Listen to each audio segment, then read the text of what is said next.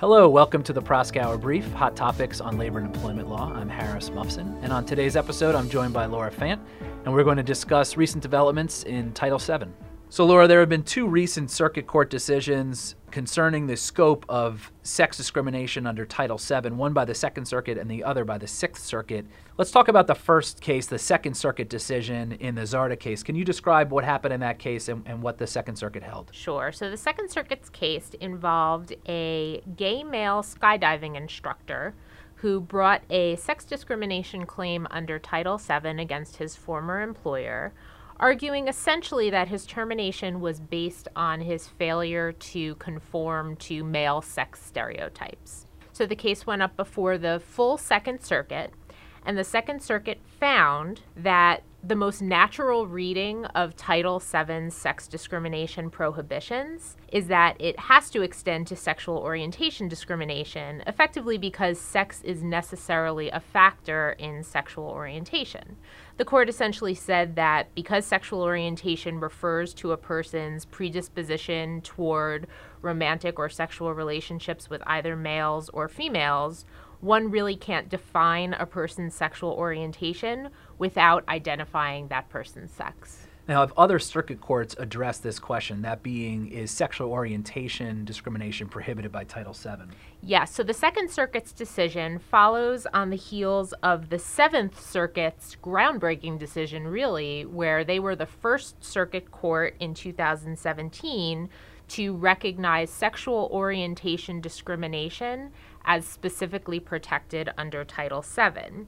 However, the 11th Circuit also recently considered this issue and came out on the other side, found that Title VII does not expressly protect against sexual orientation discrimination.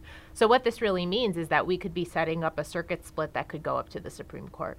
I think it's also important to note that there are state and city local statutory prohibitions against sexual orientation discrimination throughout the country. And so, for example, within the Second Circuit, right, in New York, Vermont, and Connecticut, are there any statutes on the books that directly address sexual orientation discrimination? Yes, in fact, all three states that are located in the Second Circuit, New York, Connecticut, and Vermont, all have state laws and in some instances some city laws that already expressly protect sexual orientation as a protected class. So when it comes down to it, as a practical matter for employers, this decision doesn't really change much when it comes to what they should be doing to protect their employees from discrimination.